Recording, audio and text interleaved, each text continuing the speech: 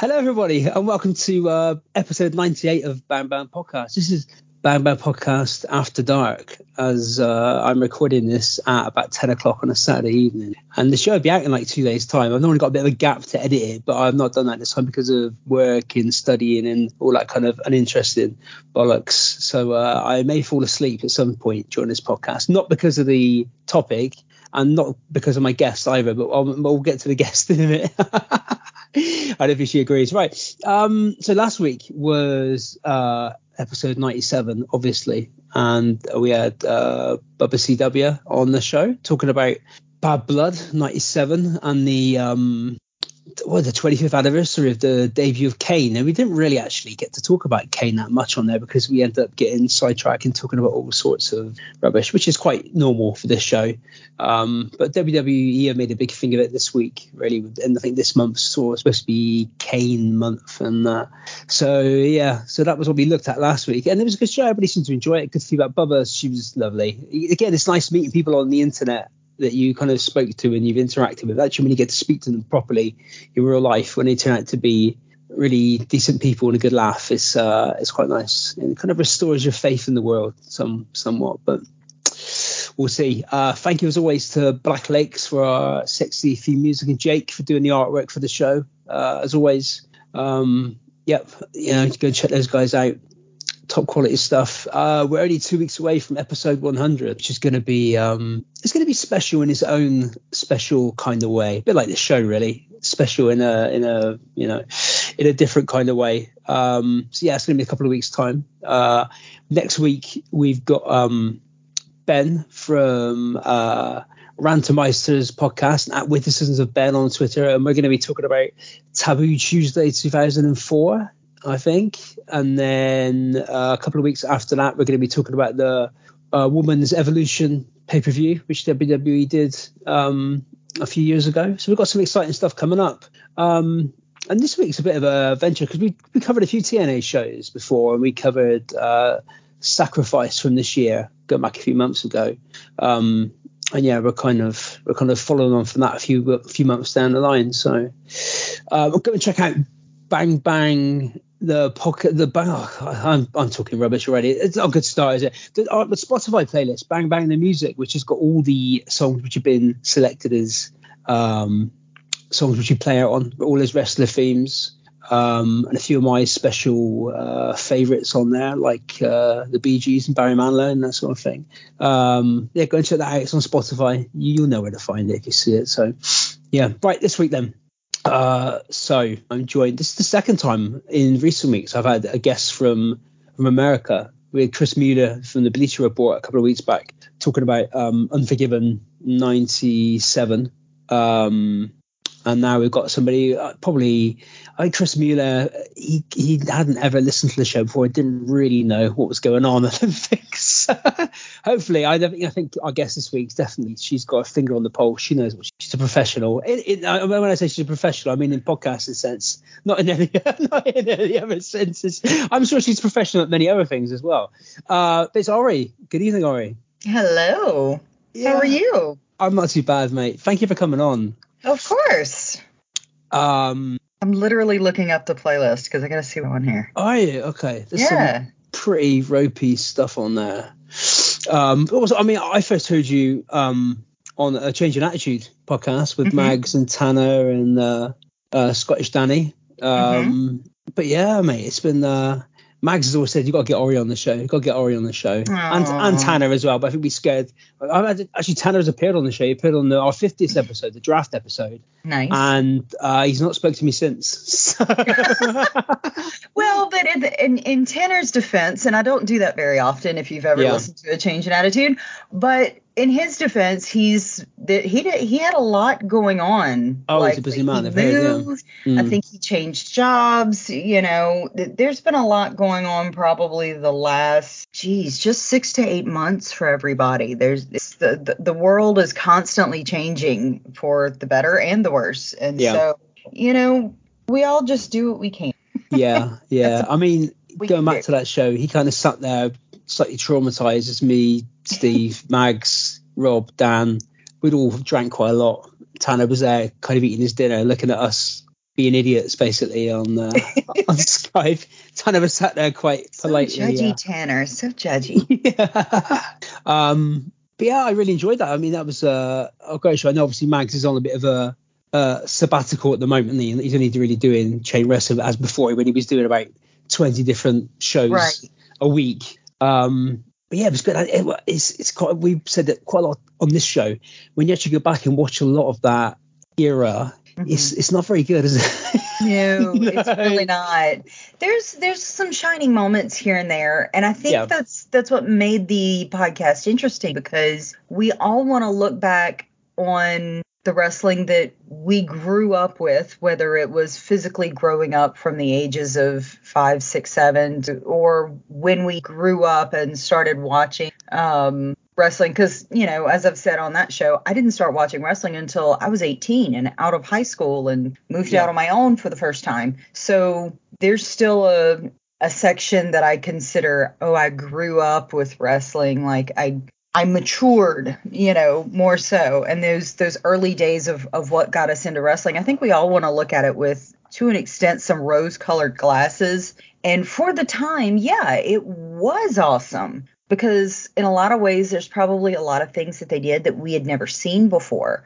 But looking back on it now, it's not quite so rosy. It's more of a thank you, Kat. A putrid puce color. Yeah. I've never podcasted with anybody and a cat at the same time. What's your cat called? This is Freya. We also call her Kitten. And anytime I get in this chair, whether it's to podcast, whether it's to stream, or just play games on my computer with my husband, he's got to sit in my lap and get attention. And come here, look. Oh, she's beautiful. And she'll just sit there. I actually have a hoodie that has a little pouch pocket in the front, and I'll put her in it, and she'll just sit there. And I'm like, okay, well, as long as you're not on my desk, which is what she just a moment ago, knocking things over, as long as you're not. Okay, wait a minute. That's the wrong end, buddy. Yeah. So, but she wants to climb up on my desk and get lovin'. I'm like, dude, I'm in the middle of something. So she needs her lovin'. We had a cat. So obviously, as people who listen to this show will probably know, I've mentioned it a few times, but I've got two kids, 2 daughters, and we had a cat. So I had a cat before the kids. So the cat was, kind of around. She was the boss. Tinkerbell, her name was, and she died sort of 2020, and I was in bits. I was in absolute bits. And the other day, one of my little ones, she said we're talking about pets, and she said, "Mummy said we can't get a cat because you got so upset after the last one died." We had a cat previous to her that we had to put down, and we got her on kind of a whim. And we still have 2 dogs, and my husband constantly picks on me. Oh, we're gonna get an owl, or we're gonna get an owl. He comes up with random stuff, and he finds the cutest animals on the internet with videos, and he's like, "That's what we need is one of those right now." Matter of fact, the one that he always picks on me about the most is called a loris. Okay. And they've got big, wide eyes, and they eat like rice balls, and their hands look like almost like people hands with suction cups at the fingertips. Wow. Because the fingertips are much larger, but they're kind of like ferrets in that they can be poisonous, and so you have to fumigate them and stuff like that.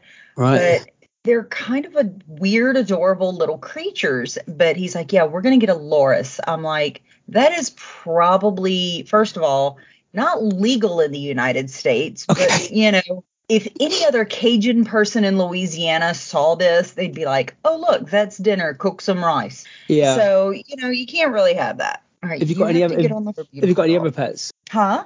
You got any other pets? We have 2 dogs. My husband has his service dog, Bosco, who is a German Shepherd Husky mix. And then we also have a blue-nosed pit named B, who was supposed to be my dog, but frequently gets in the bed with her daddy and cuddles with him and wants his attention and rarely wants anything to do with me. Yeah. So the cat is pretty much, as my husband would say, she's my familiar. So she's more my animal than any of the other. But she runs the roost. Okay. Completely, the cat. This is her house. She's the boss. Just allows us to live here.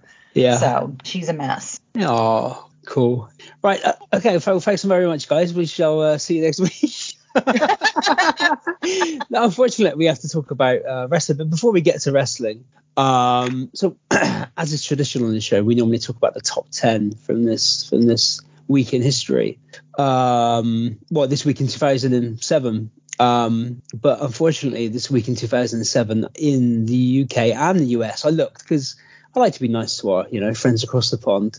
It was bollocks. So I decided not to do either of those, and I've left it up to Ori. So Ori is going to pick a random week, and we're going to look at. So this was on the 14th of October.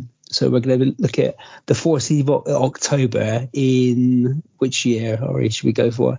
And I'll do it in the American. I'll do it in the Billboard charts because I'm nice. Gotcha. I had originally thought, well, we'll go with my birth year in 81. And then I actually searched it. It's crap. Don't go there. Is it? Oh. So I was like, okay, let's fast forward about 18 to 20 years and go with the year that I graduated high school. It'd be 1999.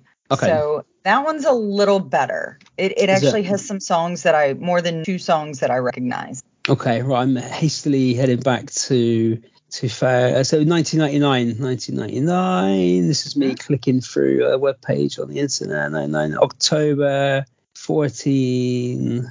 I actually have the Billboard the Billboard website. That's what I'm on now as well. Yeah. yeah. Right, that's what we got. So number 10. I need to know Mark Anthony. Now, is he Mexican? Mark Anthony, I made that. He was married to Jennifer Lopez, was he? Correct. And I don't think he was Mexican. I believe he was either Cuban or Puerto Rican. He was, right. I mean, we know he was Latin, but, I don't remember exactly what the nationality was. I want to say Puerto Rican. Okay. Does this song stick in your head? Yeah.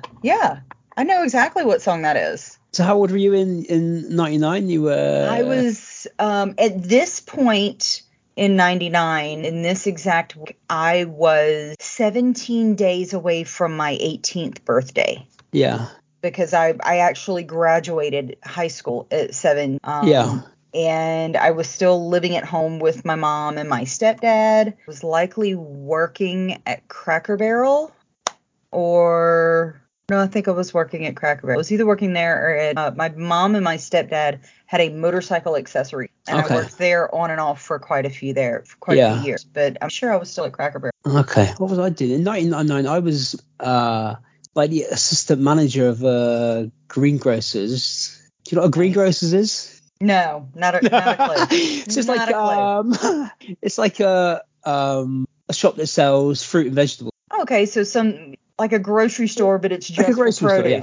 Just for produce. Yeah. Okay. So I used to work there as my mum's boyfriend was a manager, and I was like the assistant manager. So he used to turn up at like 5 o'clock and take the money and put it in the wherever he put it. I don't know where he put it. I used to be there like in the morning and all through the day and lock up at night. I gotcha. I didn't do a lot of work there. There was 2 old ladies just to work there. So I used to have to get up really early, go to where you go and sort of pick the produce from like a market somewhere and wait for the produce to be delivered to the shop. And then 2 old ladies would come into work and I'd go upstairs and sleep for 6 hours and then come back down to let them have a break. And so, oh my God. Yeah. Sugar Ray, number 9. Again, I don't remember this song. Someday, Sugar Ray. What was there's one Sugar Ray song that sticks in my head, which is... Probably Every Morning. Yeah, that's it, yeah. Everybody remembers Every Morning. Yeah. But this one wasn't too different. Someday, But I remember that one.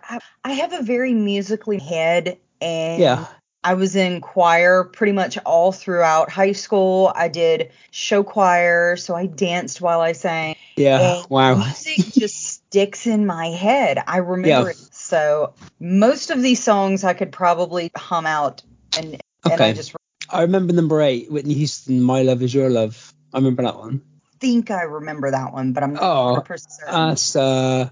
My love is your love is my love is yeah. That's what I thought, but I wasn't 100% sure. Yeah. She was great in the I think everybody loves I Want to Dance with Somebody, like when it comes on in a club. Absolutely. Yeah. There's a actress I follow who actually did a cover of that song, her album, but she completely no, it wasn't I Want to Dance with Somebody, it was I Want to Know. Okay. Oh yeah. And the style, it's like the slow, sad, like jazzy style, and it's beautiful. And Genie in a Bottle, Christina Aguilera. Oh yeah, everybody knows that one. Yeah, everybody knows that one, don't they? Ricky Martin, She's All I Ever Had. I vaguely remember that one. Yeah, I mean, like it was Ricky Martin. Yeah, isn't he some kind of? What's he? He's been in trouble recently for. I think he has. Yeah. I'm not gonna go into details. Go and look it up if you don't know. Okay. I'll look at. I don't know if I care enough to look it up, but if I think about it and I really want to, I will. yeah. I wouldn't bother. Mambo number 5. Everyone. I thought this was because I knew this was a big like hit in the UK. I didn't realize it traveled sort of around the world. Yeah. Yeah, this was huge. And it still sticks in people's heads today. Yeah. I'm Pretty, TLC. Yes, I remember that one very well. It's such a good song. Yeah, they were amazing, weren't they, TLC? Mm-hmm. Yeah, I think we chatted on the recent episode with somebody about TLC, and I remember having the album before this, was it Crazy Sexy Cool, that one? Uh-huh. Yeah, I remember having that and playing it like over. I sound like a playing it over and over again, like you wear it out. Yeah. No, back when we didn't have Spotify and you had to carry around the giant like book of some flip. Yeah. Smooth Santana featuring Rob Thomas from Matchbox 20. Yeah. I think I spoke about that. We might have actually covered this entire chart somewhere else. It just feels too familiar. Yeah, it feels too familiar. Yeah. Music of My Heart, NSYNC and Gloria Estefan. I wasn't aware that was a collaboration. Yes, and that actual collaboration, that was part of the soundtrack for the movie, I believe, also called Me My Heart, which was about a inner city divorce. Her husband completely rebuilds a town to put her 2 young boys in. She builds the entire violin youth. Wow. And Gloria Estefan she acted as well. Okay.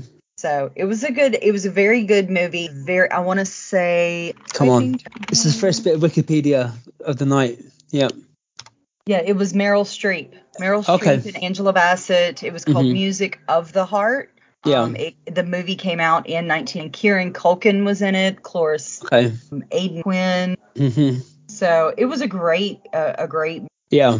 Well, who's your favorite American boy band? NSYNC. NSYNC? Definitely. Yeah. Oh yeah. Okay, not New Kids on the Block. That's the thing. What about Backstreet Boys? Was like the first one. New Kids was the first one. Yeah. And that was when I was really young, like elementary. Joey McIntyre. Yeah. But like as I got older, and I think it's also because I was in choir and I was in a cappella choir, did a lot of a cappella type. I don't know. I just liked them better. I didn't dislike Backstreet Boys. Favorite. Yeah. Who else was there? 98 Degrees. 98 Degrees. I don't remember 98 Degrees. Well, the only reason it stuck in my head is because I've scrolled down on the Billboard Hot 100 just they were there, farther. And maybe it was the one for the 24th, the week after this, but they were on there, and I was like, wow, thought of them. There it is. It's a number 18, so they had their original version of I Do Cherish You. Okay. Of course, Star by this. Everybody loves all Smash. And Still My Sunshine by Len. That was a good song, wasn't it? That was a good song. It was. And me and Chris Mueller, obviously, I get a guy from the Bleacher Report. We spent 10 minutes talking about Garth Brooks' solo project. Oh, God, yes. I can't even remember the name. But like Chris Gaines. Chris Gaines with the full emo wig and the weird-ass little soul patch. Like... That's my aim. Every time I get an American guest on, we're going to talk about Chris Gaines. And for some reason, I don't know if it's because of the return of My Chemical Romance or what, but I literally saw a meme of Garth Brooks as Garth Brooks and Chris Gaines, September 30th, October 1st, just a side by side. And I'm like, I mean, not. Yeah. I'm kind of like the Chris Gaines all the time, except the hair. No soul patch. No. No soul patch. No soul patch, no. And then Heartbreaker, Mariah Carey, number 1. I don't remember this one. That was it's got. Is that the what one did? It's one of his songs which ODB, not the TNA wrestler, the rapper. He did a rap on, that was, I think I might have been in Fantasy, but this one was featuring Jay-Z, so I'm assuming Jay-Z did that. But this was like the new era of Mike Carey after he had broken away from producer husband. He was like, I'm going to wear whatever I want to wear. Yeah. And so. Hang around with rappers and things like that. Yeah. And so, and then married Nick Cannon and divorced him. And the world watches have 10 different kids, but 9 different baby mamas. Like, bro, use a condom. Okay. I don't know who Nick Cannon is. Should I know? What was Nick Cannon? He was in Drumline. Okay. He married Mariah Carey for a hot second. They had he was in the movie Drumline, and now he has the show through Paramount or MD or whatever it was on. It's called Wild and Out. Okay. And it's kind of a sketch comedy show that blends rap and they played it. I enjoy it. I watch the clips of it all the time. They're YouTube or on Facebook, and they can get really funny. But yeah, it's not a bad show. But Nick Cannon has, like, I think they announced the other day, like, his 10th child was born by a whole new baby mom. Oh, hang on. Yeah, so Nick Cannon has been married once and has 10 children with 6 women. It's too much. It's a lot of, isn't it? Jesus. Yeah, that is a lot of, And he presents, or he did present, The Masked Singer. You get that? You got that in America, The Masked Singer?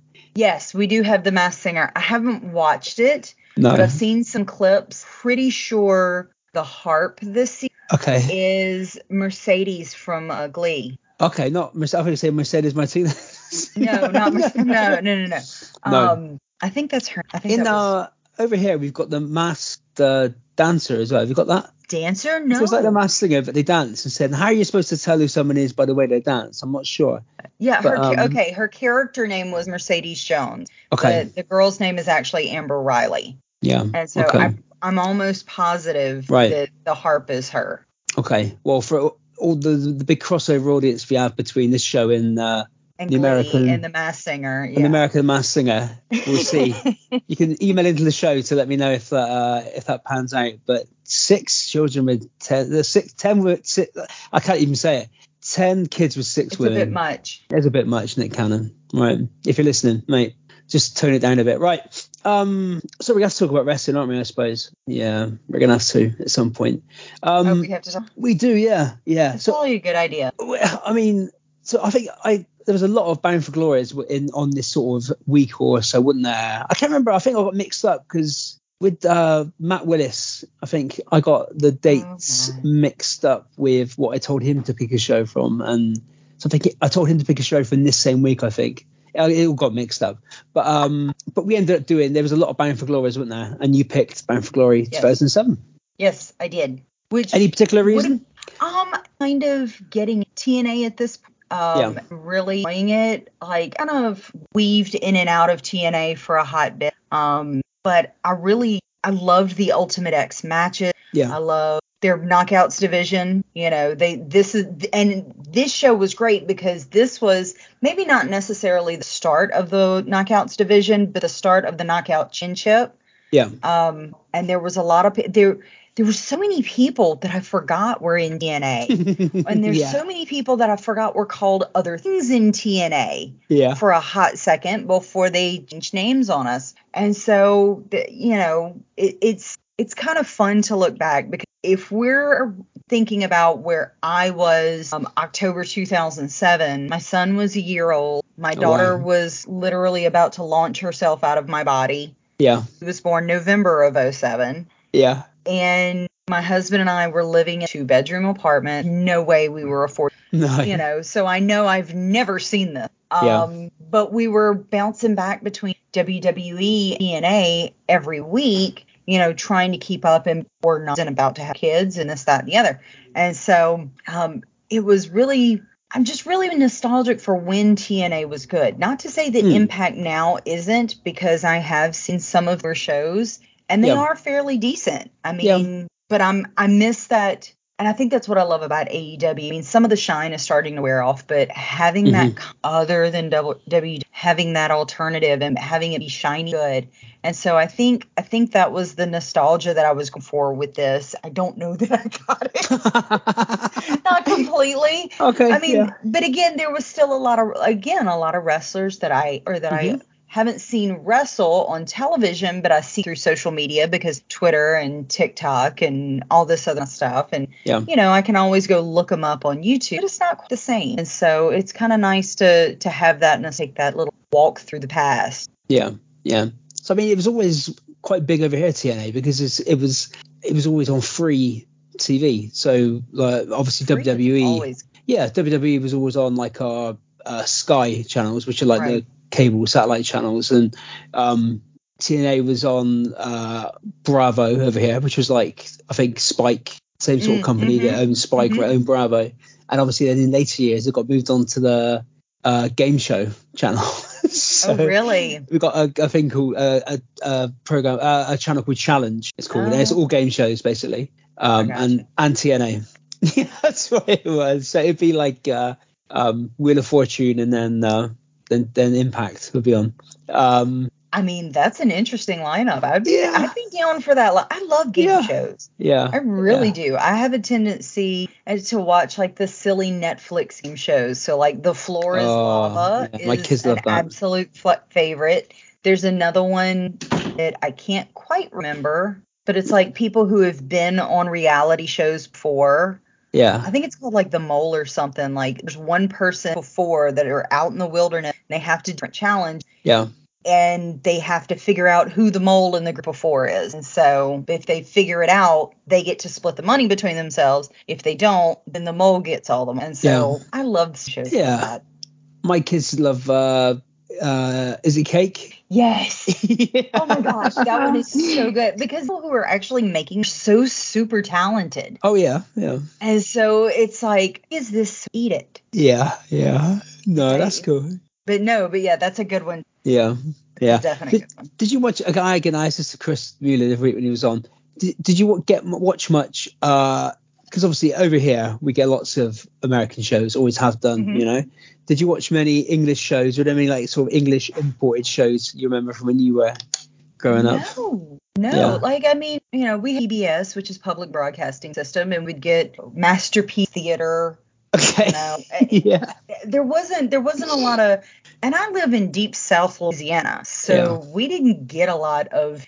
So I remember the first time somebody introduced me to like yeah, and I was like, this is the stupidest ever. And it's wonderful. I absolutely love it. I remember the first time he's a transvestite comedian. Eddie Izzard. Eddie Izzard, yes. Oh my God. The first time I was introduced to Eddie Izzard, and I just ass off. He was one of the few that I can watch their comedy specials over and over again, and I'm gonna laugh every time. Yeah. So, and I never, please don't kill me. I never got into Doctor Who. Okay, that's fine. I've wanted to, but there's only nerds like Doctor Who there. There's a lot there, but at the same time, like I've been watching Grey's Anatomy for the last 2 months, and I guess really and truly I don't have an excuse. I like the idea of Doctor Who. I know somewhat what it's about. Yeah. And I had a VR program and we had our VR headset that let us go into TARDIS. So cool. Oh wow. Yeah. But but that's about it. Yeah. I mean, if you're going to go back from the beginning, there's quite a lot. It's a lot. Yeah. Yeah. So when I was a kid, I remember I remember things like the A-Team. That was on when I was a little one, and things like TJ Hooker and oh my goodness, Street Hawk and Airwolf. And I can remember like as a kid, things that'd be on late at night, it'd be like Starsky and Hutch and things like that.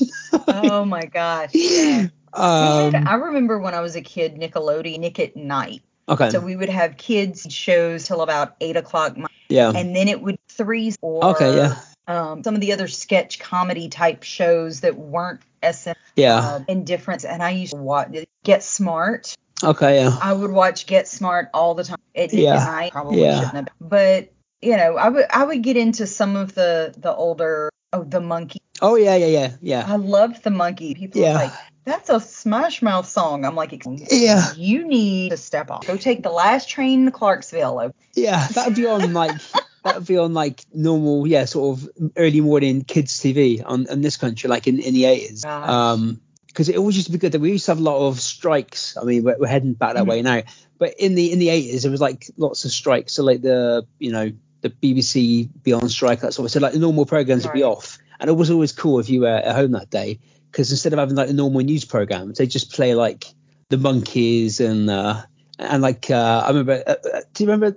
There's a program called the Red Hand Gang, which is a kids thing. But again, that's people. That's probably before your time. I'm pretty old. And what else did we used to? I tell you what. So I speak about this most weeks. So in the UK, up until about 88, 89, at midnight, that was it. The TV would just go off. Yeah, they played the national anthem. Yeah. And it'd be like, right, you've got to go to bed now, basically. Right. So in the late 80s, they started introducing all-night TV. Yeah, so the TV would be on till all through the night. But on the channel which first began showing TV all through the night, they got loads of imported shows from the US. So one of them was sort of NWA wrestling, and Prisoner Cell Block H, which is like Australian prison drama, which everybody loves that. And one of the other things was Married with Children. Oh, that is an absolute classic. I don't care what anybody says. Yeah. Love that show. But I remember watching that probably as like a 11, 12-year-old boy. Because back in those days, you obviously had to put the tape in, like the VCR, and just record for the whole night, basically, because you couldn't set like your time or whatever. So you get NWA wrestling, but you also get Married with Children. You get some really weird sort of other late night stuff, but that's how you got into. That's the first time I come across sort of a lot of those weird sort of cult American shows. But God, right, we're going to talk about wrestling, all right? Yeah. Okay, so like you said, TNA just before this was when they went to 2-hour shows for the first time, so they were sort of stretching the roster out a bit. So I think that's partially why later on we get the like the knockouts, the first knockout champion and sort of knockouts gauntlet. So they're trying to kind of beef the roster up with extra people. Sure. But yeah, so we get so where are we? We're in Atlanta, Georgia, the 14th of October 2007, and it's Mike and Don West. I'm so tired. Mike Tenay and Don West. There you go. Yeah.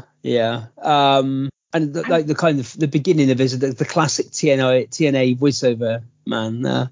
I kind of liked it though in a really weird way. Like it was good, it was the traditional film, that kind of thing. But something about the way they shot it, the words they used in the voiceover for a second there, it let me kind of suspend reality, because it gave you a feel. This is not some predetermined sports entertainment. Yeah. We're really competing. This is determined, which of course you kind of almost had that feeling that they were legitimately, that there was predetermined to it. And I kind of appreciated that a little bit, because, it kind of blurs that line between reality and fantasy. And I think that's what's really important, setting up a good professional wrestling show or sports entertainment show, however you feel like saying it. Yeah. The whole point is to kind of blur that line in reality. Good ways to do it, bad. And this was, I felt like, a good way with intro pack. Yeah. And he's got a quality voice. Wait, what? The TNA voiceover man's got a quality voice. Oh, yeah. So so the Tenay and Don West, they run through the matches. So we say we're going to get Daniels and Lethal for the X Division title. The tag titles on the line with Team Pac-Man. We'll get to that right? Against AJ and Tomko. The first ever knockouts champions next champion's gonna be crowned in a gauntlet match. I don't think I understood. They get the gauntlets and battle royals. They all get mixed up in TNA. They all seem to mean different things. They're all different but very similar. And they've all got these. And I think it was just TNA stretching hard. They were familiar with, but it's different. And I think there's a lot of ways they did that. And yeah. And they also mentioned Kurt and Sting for the title, which could be the main event. Right. The first match, though, so Alex Skipper and Senshi versus LAX in the Ultimate X match. Yes. This is mental, this match, isn't it? Oh, God, completely. First of all, I don't remember Alex Skipper at all. I had to completely look this guy up. Okay. But Senshi, I'm like looking at him, I'm going, I know this dude. Hang on. Yeah. I know this. And then it clicked in. It's Loki. just going under a different name, and who is absolutely insane in the ring constantly, no matter where he's. So I was excited. I love an Ultimate X match, and I remember Homicide and Hernandez from LAX very fondly. This was when, like, it was still kind of gang related, but not too heavily gang related. Like, there was a point where the whole gang factions, like, there was way too many factions and shit just jumped the shark. This was still when it was good, and I loved Homicide and Hernandez. I thought they were amazing. And those two are that border toss, any border toss from Hernandez is just absolutely, like, you legitimately think somebody's going to die. Yeah. There was a few spots in this one there. Just it looked like somebody was going to die, to be honest. Yeah. But you remember Loki in his brief WWE run when he the winner of NXT season 2 when he was Caval. I don't think WWE was ready for him. No, but he was. His mentors were Michelle McCool and Layla. Oh God, no. It's almost as if sometimes they bring these guys in and as a joke almost, and when they get them in, they're like, what's the funniest thing we could do with instead of booking him like as a sensible kind of killer as he is in this. No, we'll make him he hangs around with a couple of divas who are supposed to be his mentor. It's like, okay. No, but I mean, Hernandez he's a monster, isn't he, Hernandez? Oh yeah, Hernandez is superb. And like when he went up and grabbed that cage, pulled his legs up. Like, granted, I know those 4 posts holding the ropes are fairly sturdy, but that is a big honking boy, and I was just waiting for all 4 posts to crumple in, and he just slowly lowered to the ring mat. Like, he's just a big friggin' boy. But this match this felt like at the time, again, there wasn't anywhere else doing, so this is so unlike anything that WWE would do at this point.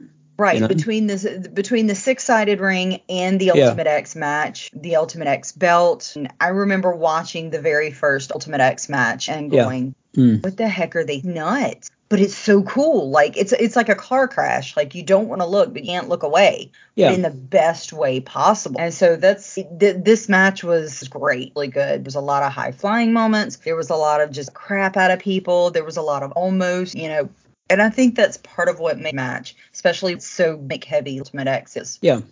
Which is really funny because the person who's supposedly in charge of TNA right now is Jim Cornette. At this moment in time. Yet the same man, 10, 12 years later, 13 years later, is bitching about AEW because they're too gimmick heavy. I'm like, come on, dude. What happened in 13 years? Make it make sense. Make it make sense. Well, he's a caricature of himself anyway, really, Cornette. That's the thing, and I've said this to Mags and Tanner and probably Steve and whatnot. Not Steve, Danny. Why am I thinking Steve-O? Scottish Steve.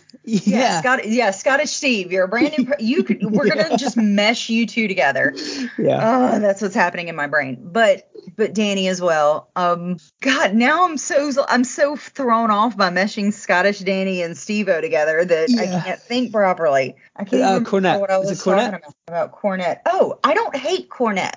I hate some of his ideas. I hate some of the things that he says. Hate to me is a very strong word. I respect his knowledge of the history of the business, but some of his takes I just stand behind. It's hot garbage. It's hard to, at some point, I really feel like you have to drop the character in yourself. And I don't think he has the ability to do that. He's one of those that has ingrained himself so deep in a character he doesn't know how to turn it off. Which is, to me, can be very much a problem. And again, once you become that much of a caricature, then your opinion kind of gains less value, doesn't it? Because people know you're just saying stuff for effect. So, right, why take anything that he says particularly seriously? Which is a shame because he's got, I imagine he's got an incredible amount of knowledge about the business, about booking, all that kind of stuff, and probably deep down has got some,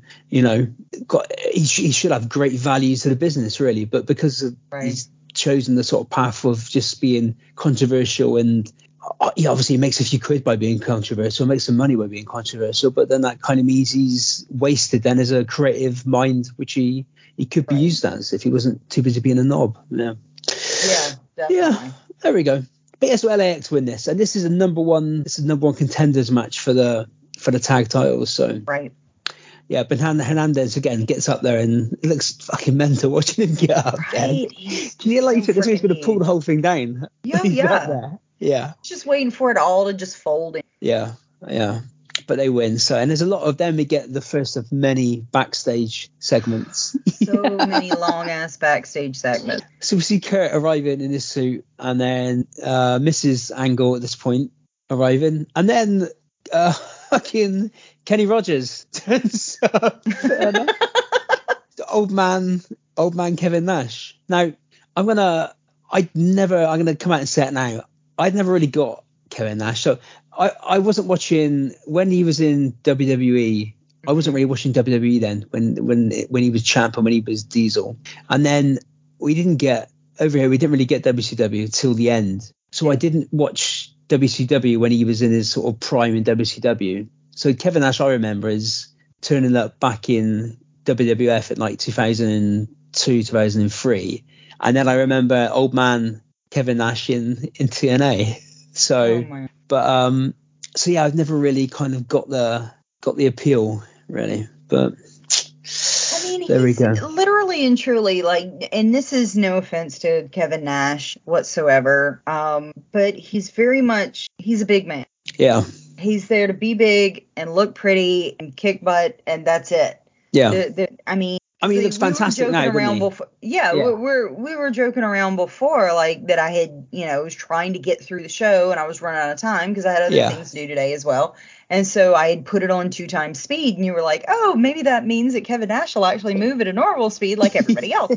And I'm like, well, you're not wrong. No. And so, and that it was, I mean, we all joke about it, but he did move really slow. But he also, because Kevin Nash had tried to transition by this, which he was in the Punisher movie, which was okay. I mean, it wasn't wonderful. I'm trying to remember. So that one, by then he had already done that one because that was 2004. Red and white striped Russian shirt guy. Okay. And so, I mean, I don't know. I mean, he looks incredible now, doesn't he? Oh, yeah. That's the thing. He's always looked, even when he wasn't, in the thick of things, he's always kept his body in. He's always looked great. He is big, sexy. He has an image to uphold. But here he looks probably let's have a look, see how old he was in 2007. But he looks probably 20 years older then than he does now. Yeah, it's that hair. It's that grey hair, I think. It could be. Look like an old man.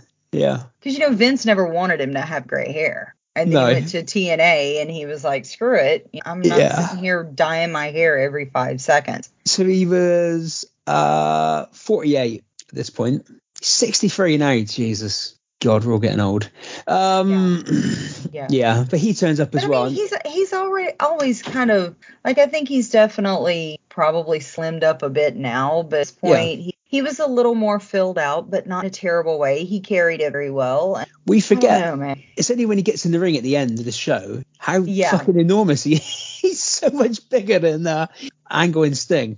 Oh, yeah. But you kind of forget, like, how he was, because in the show he's sort of portrayed as being sort of slightly broken down and can't wrestle anymore and sort of down on his luck. Then when you see him actually get into the ring and get involved, he's towering over everybody. Like, he's always been, like, just like I was gonna say Punishment Marks, but that's not Damian Priest. I've sat on the floor as Damian walked past me.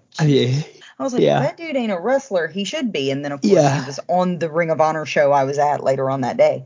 But just a big honking. And we get they've run down the rest of the card, so they tell us we're gonna get a Dudleys versus the Steiners match, a Monsters Ball match, Christian versus Joe. So then we get Crystal backstage with Christian and AJ and Tomko. And Christian was great. Again, to be fair, Tomko wasn't too bad at this point. He kind of did as much as good. They got as much out of Tomko, I think, as anyone was going to get out of him in this time period. Yeah. But Christian talks about this fight for the right tournament, and how everybody in it is a loser, which is not far off, to be honest. And he blames Samoa Joe for the whole thing. And AJ's, because this is the AJ's hometown land, he's being like proper kind of Southern. Well, I think as him, and he is Southern, and the AJ. So it's so funny. AJ in this entire promo reminded me of like Retriever.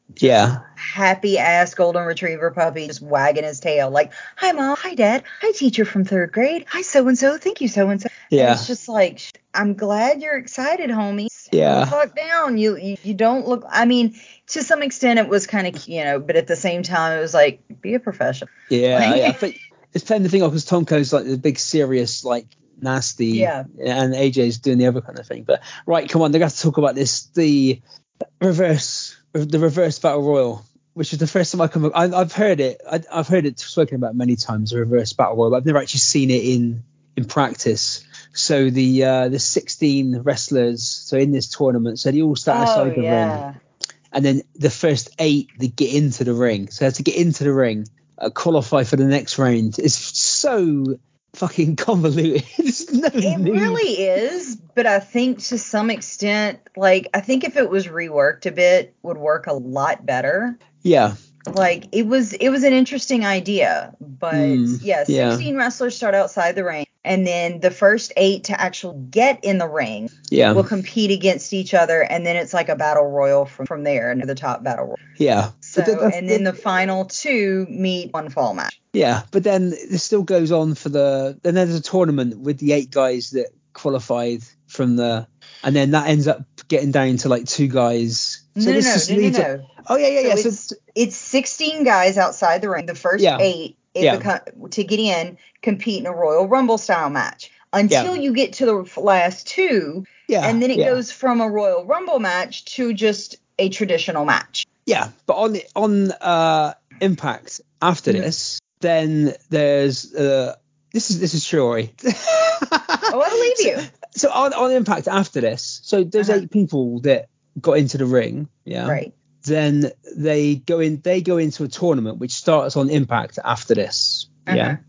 So, and the seedings are done by the elimination of the first person out has to wrestle the winner in this tournament, and then second wrestles the 7th, so third they put wrestles a tournament after the tournament. The people who didn't win the they were reaching. You don't get anything for winning this battle royal apart from being the number 1 seed in the knockout tournament, which starts on Impact after this. But that's how easy it is. The person ended up as number 1 contender after this. Good. No, he was just Eric Young was just number 1 seed for the tournament. So yeah. So right, there's some stars in this, mind. So yes, Jimmy Rave, he's no longer with us. Jimmy Rave died. Died last year, I think. Jimmy Rave. I think so. Remember Jimmy? I might be falsely announcing the death of. I think he died last year. And Lance Hoyt, who of course is Lance Archer, looking like a teenage boy. Very young. A Havoc. I don't remember Havoc. Not Jimmy Havoc, or not Havoc, the female wrestler. Not Jessica Havoc, No, just another Havoc. Shark Boy. Ooh, I love Shark Boy. Loved Shark Boy. Petey Williams. Loved Petey Williams. Absolutely loved Petey Wilson. Yeah. VKM, which is the New Age Outlaws being shit. Kaz, Sanjay Dutt, James Storm, Eric Young, Robert Roode, Chris Harris, and Rikishi. And Rikishi, but he wasn't called Rikishi over there. He was Junior Fatu. Yeah. So I loved Robert Roode Storm. I loved them. Air Money was so much fun. Yeah, and then Kip James. But I loved the fact that they were BKM. That was freaking hilarious to me. Yeah. I loved Eric Young. I loved Lance Archer. You are correct on the death of Jimmy Rave. He passed on 1. Yeah. I don't know what. I think he was in a pretty bad way with a few things, I think. So. Yeah. Yeah. And who else? Oh, Motor City Machine Guns. I actually have a local who also loves wrestling. Yeah. Much like Alex Shelley. We call him Walmart Alex Shelley. Yeah. Because it's so close, but it's not quite there. Yeah. Like Wish.com Alex Shelley. He's like, shut up. You know, even Alex Shelley. Apparently he's met Alex Shelley. Yeah. He was like, okay, this is weird. Yeah. Like, you look way too much like me. But I loved Motor City Machine Guns. Of course, Kaz, Shark Boy. This was in Sanjay Dutt. Oh my God, I loved Sanjay Dutt back in the day, whether it was Guru Sanjay or whatever. Yeah. But yeah, this was the nostalgia match for, Yeah. you know, not for the setup, but for who all was in it. This was hit that nostalgia button. Yeah. Well, Junior Fatu, Rikishi, he was only, I think they signed him on a short term. He was only there like a month, basically. Because I didn't even ever remember him being in TNA. I didn't either. So when he got announced really for strange because he had, like, if you looked above where his penis. Costume, his what? No. On his stomach, like just below his chest, he had a very large scar from incision down the middle of his abs, you know? So like he had surgery for diverticulitis because it didn't come all the way up the chest. Yeah. It stopped just below, and I don't ever remember him having that WWE. No. Well, he left WWE in 2003, so this is 4 years after he was in WWE.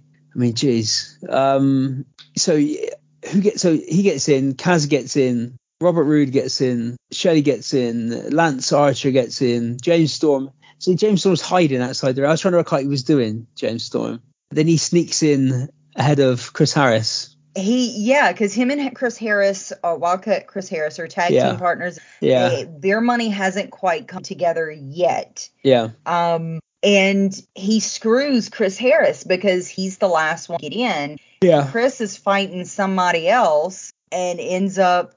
Eric Young had the greatest, in my opinion, he had the greatest. Yeah. Just that, like, I'm going to do it anyway, but I'm shitless. It was one of the best gimmick. But James Storm, like, and whatnot. That was what was great about James. Yeah. Is that sneakiness. He looks young as well in this, doesn't he? God, does he ever? I follow him on TikTok. Yeah. But he looks. He's got like quite a round baby face. Yeah. Like, who was that with Lance Archer? Excuse me. I don't remember who that guy is. What, who came down with him? Or yeah. I think that's Jimmy Rave. Oh, okay. Because they were, when it was him, those two, and Christy Hemme when Christy Hemme came in. White ass. It's very 2007. Oh my God, it's so 2007. It's funny how he never, because he came back, didn't he, to WWF as Vance. Remember Vance Archer? That might have been when I was taking my WWE hiatus. Okay. To be he came back honest. in with short hair and was called Vance Archer.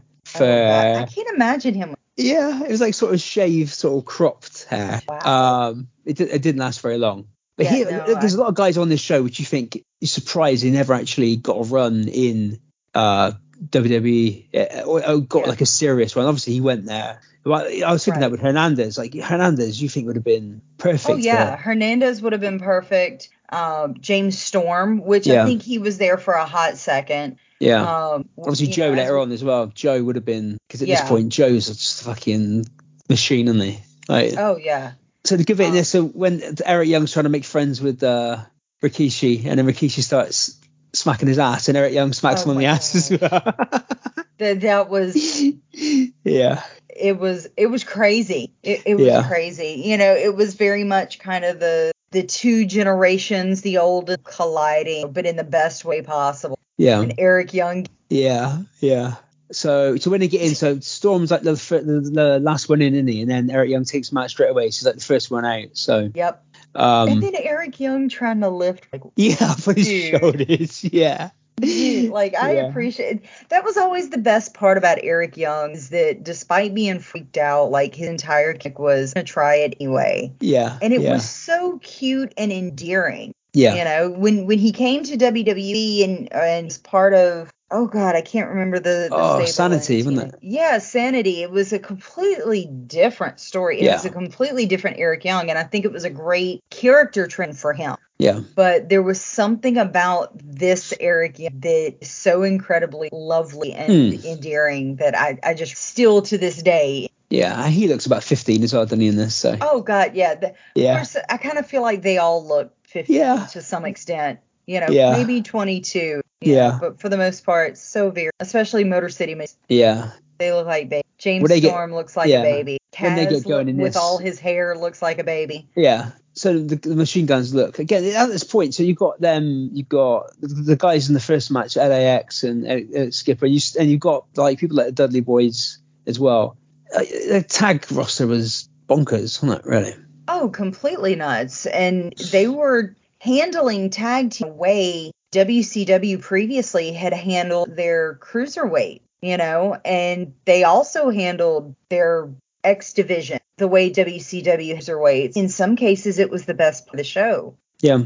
And this really, there are times where I look at early T as WCW because they're getting to the point where Dixie and Jeff are bringing all of the big names, and they're trying to do it for recognition, but they all want in the title picture. Yeah. But they've brought in all of these other great names like Samoa Joe and AJ Styles, Eric Young and Robert Roode, James Storm, and so many others. We end up caring about the tag team, the X division, and even the Knockout more than we ever cared for. Yeah. Because it was just so good. Yeah. We've seen it, all these people that are in the picture, whether it's Sting, Jeff Jarrett, Kurt Angle, Kevin Nash. We've seen these people be world champions, or we've seen be around world, even when Bully Ray and, we've seen that. We've been that, or done that. But these new guys are bringing in something fresh that we had before, and it's interesting of it. And there was a lot of time, by the time Aces had really gotten deep, that's when I I just couldn't, despite the people that were still there and still plugging away, trying to make things work. It got there was a lot that. Okay, I won't tell Scottish Steve that because that's his favourite. That's his favourite, yeah. So Eric Young wins, doesn't he? Roll up and Eric Young. So that kind of continues the Robert Roode Eric Young feud went on for like months and months and months. So that means Eric Young is the number one seed in a further 8-man tournament to decide the number one contender. So right, the tag titles then. So Pac-Man Jones then. So he had a busy year. So he was suspended from the NFL in April of this year, and they suspended him for a year for getting up to some mischief in Vegas, and people were getting shot and that sort of thing. And so he decided to sign for TNA for a spare time in August of this year. But the main issue was that his team took a restraining order out on him, which meant he couldn't actually get involved or be touched or be. So the agreement was that he wouldn't. They come to a compromise in the end, so he could actually appear in TNA. But the compromise was that he wouldn't be allowed to be touched or be touched, used or by hit by any object or anything else that could injure him. But he could appear in a non-physical way. So obviously he's a valet. One half of the tag team champions. Yeah. Right. Yeah, he can't be touched, but he's a glorified valet that's holding it. But he can touch other people, so that's the thing. So he can pin people, and he could hold people's leg or kind of get involved that way. But he couldn't be touched by someone else. So he could touch people, but they couldn't touch him. Right. Which is quite tricky when it comes to wrestling. Right. You have to work that just frickin' right, or it just doesn't work. And so they have a third man. Yeah. They have a third man. They have Rashid Lucius Creed, also known as Consequences Creed, also known nowadays, who didn't even look like he gets an entrance. It looks like he was sitting ringside waiting for Ron Killings and Pac-Man Jones to come walking down, and then he just kind of hopped up from his seat like, okay, I'm here, guys. Bless his heart. But we know him now as Austin Creed, Xavier Woods, whatever you want to call him. This was the early Truth and Consequences tag team, is what it was. Yeah. And poor Woods, really weird ass, like Rocky. Yeah, it's Apollo Creed, isn't it? It's supposed to be. Yeah, it's a play off of Apollo Creed. He's got the boxing gloves. It's easy. It's a look. I will say when he gets into the character further on, more established, Truth and Consequences really gets going. I remember more fondly really liking his character. Like, even though it had that to it, somehow it worked and he made it work. Oh, yeah. And he's, again, in the ring, he's incredible in this match. Considering it was his, He really is. Creed has always been really, really good. Yeah. Whether it's been TNA, whether it's in WWE with the New Day or just himself. Yeah. I've always loved Creed. One of my favorite things ever is instant back and forth between Creed and Kenny Omega on Twitter over video games. It's feud we never knew we wanted, but absolutely have to have. It's great. Yeah. So before we get the match, we get the an interview with the pair of them, and and that's when they mention the Consequences Creed, and then we get more backstage angle and the angles stuff. Yep. And then AJ and Tomko. AJ obviously gets a big pop because we're in his hometown, and then we get Ron and Pac-Man and Consequences Creed. Yeah. But I think there's only probably a few months after this, and then R-Truth moves over so you get a few months of him and Creed, and then it doesn't last that long, and then he's back in WWE, and that's what 13 years ago. Yeah. And again, as we said on the show, so many people look like they're sort of 15 years old. He's at the same age for probably 30 years, and he doesn't age at all. He doesn't age. I think he looks like he may have aged 5 years. Yeah. In 30 years. He's just one of those people. Yeah. It just doesn't crazy. Even AJ looks like maybe, well, no. No. AJ may have a couple extra years. I think so, yeah. But again, so AJ, and you forget in this match, so Truth does some nut stuff. Like some of the suicide dives and that sort of thing. You forget that he was, this sort of character, rather than in recent years, he's been more of a kind of, I suppose he must be in his late 50s. You think? Let's have a look. I'm curious about that too, because right, he's only 50. Okay, so that's not bad. No, I do apologise. Late 50s. Yeah, no, he was born in 72, so that would make him years old. Yeah. But he's fun all over the place in this match. Oh yeah, he was a really good flyer. He could come up innovative to move his body effectively. Yeah. That he was one of the draws of TNA. Just as much as Jay Styles is kind of, it's not a switch, but it's a, he never called it this, but that's what it is. Yeah. And that's where Reigns got it from. But between that and the Pele, that helped put him on the map. Anybody do backflip type kick at someone. And the agility in the ways that his body, him and P. Williams always coming up. I remember the first time I saw what the hell happened? How did, it was one of those things where I didn't have DVR at the time, but I really wanted it because I needed to figure out, okay, how does this move actually work? Yeah. The first time you saw it. It doesn't look like it should work. It looks like it should kill someone. Yeah. And now everybody does it, don't they? Oh, yeah. Now it's just Canadian destroyers all over the place. And, thankfully, the AJ and Tomko win. But they win because of Pac-Man tries to bribe Earl Hebner. Not Earl Hebner. Yeah. Earl would never. No. And then all the money goes in the ring, and Earl, instead of counting the pin, then goes to try and collect all the money. Right. Yeah. He decides to he's going to clean it up. That's what Earl's doing. He's not he's just cleaning it up for now. Yeah.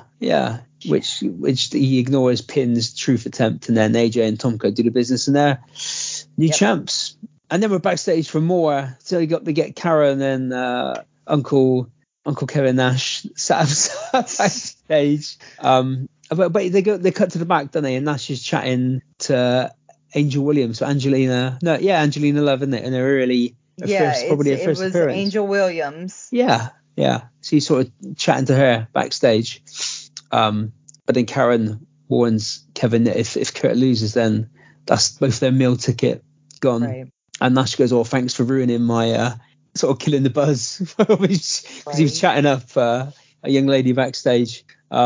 but then she alludes to the fact, like, what are you going to do? What options have you got? It's not like you're going to start wrestling again, is it? And he's like, no, I'm not gonna do that. No.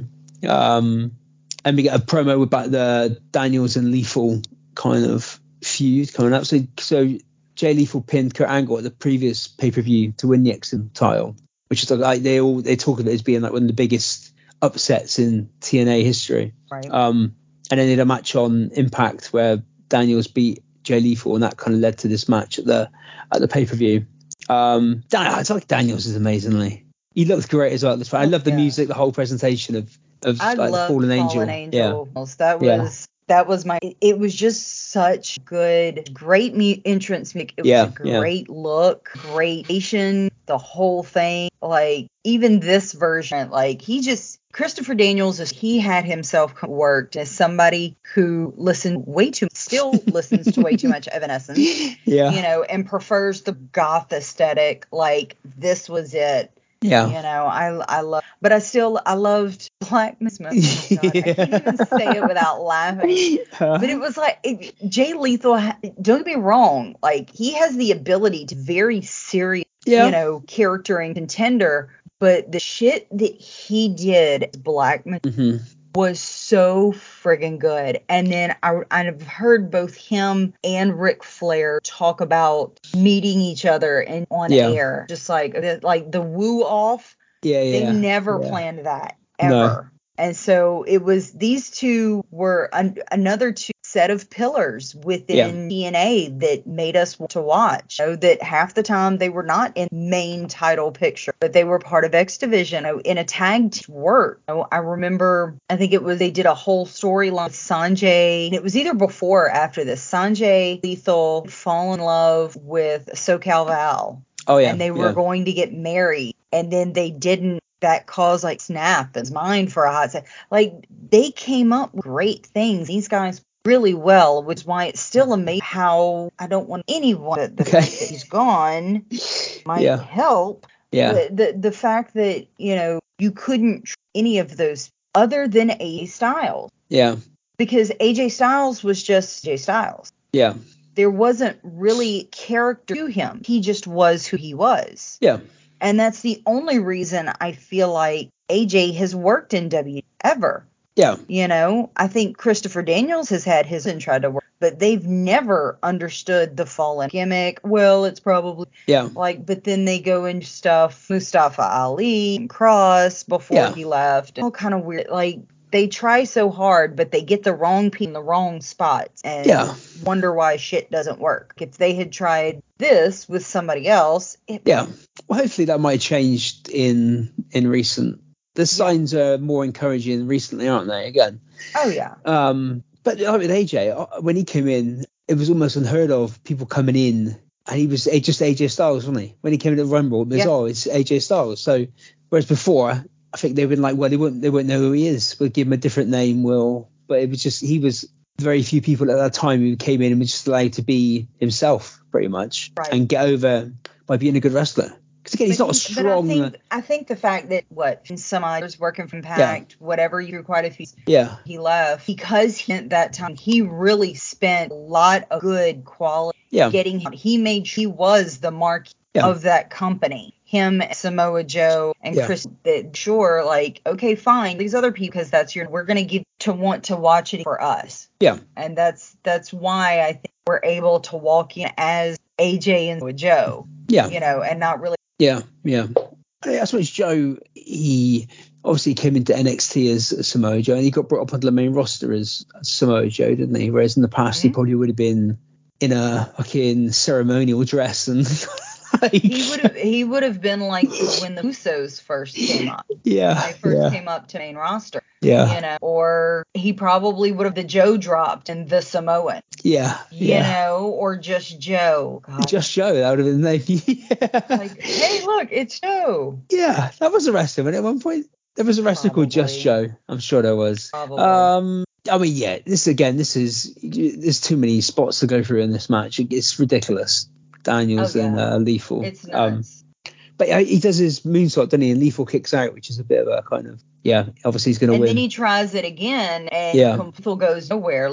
And goes after, kicks out. And closer to both of the wrestlers. Yeah. And Yeah. His hair always gets me. oh yeah, Like the shoes man with the with the wild ass hair. Yeah. Just, What is Randy Savage hair, isn't it? yeah, kinda. Kinda, It kinda is. Yeah. It's like he brushed it. He Without the bald spot. flat ironed it and brushed it and put it down. But as he wants to, honestly. Yeah. But he wins. So get lethal combination off the top rope, and Jay Lethal retains. Now we get to the slightly less TNA stuff. So Steiners cutting a promo backstage. Rick Steiner's 46 at this point. Well, he came back. So when we covered Sacrifice earlier on this year, we covered it was when Rick Steiner returned at a pay-per-view to sort of save Scott from the Dudleys. But as Rick Steiner came back, Scott Steiner got injured. So the plan was to have, I think it's supposed to be the Steiners and the Dudleys at Slammiversary, but Animal from the Legion of Doom came in and took Scott Steiner's place. It was Animal and Rick Steiner against the Dudley Boys.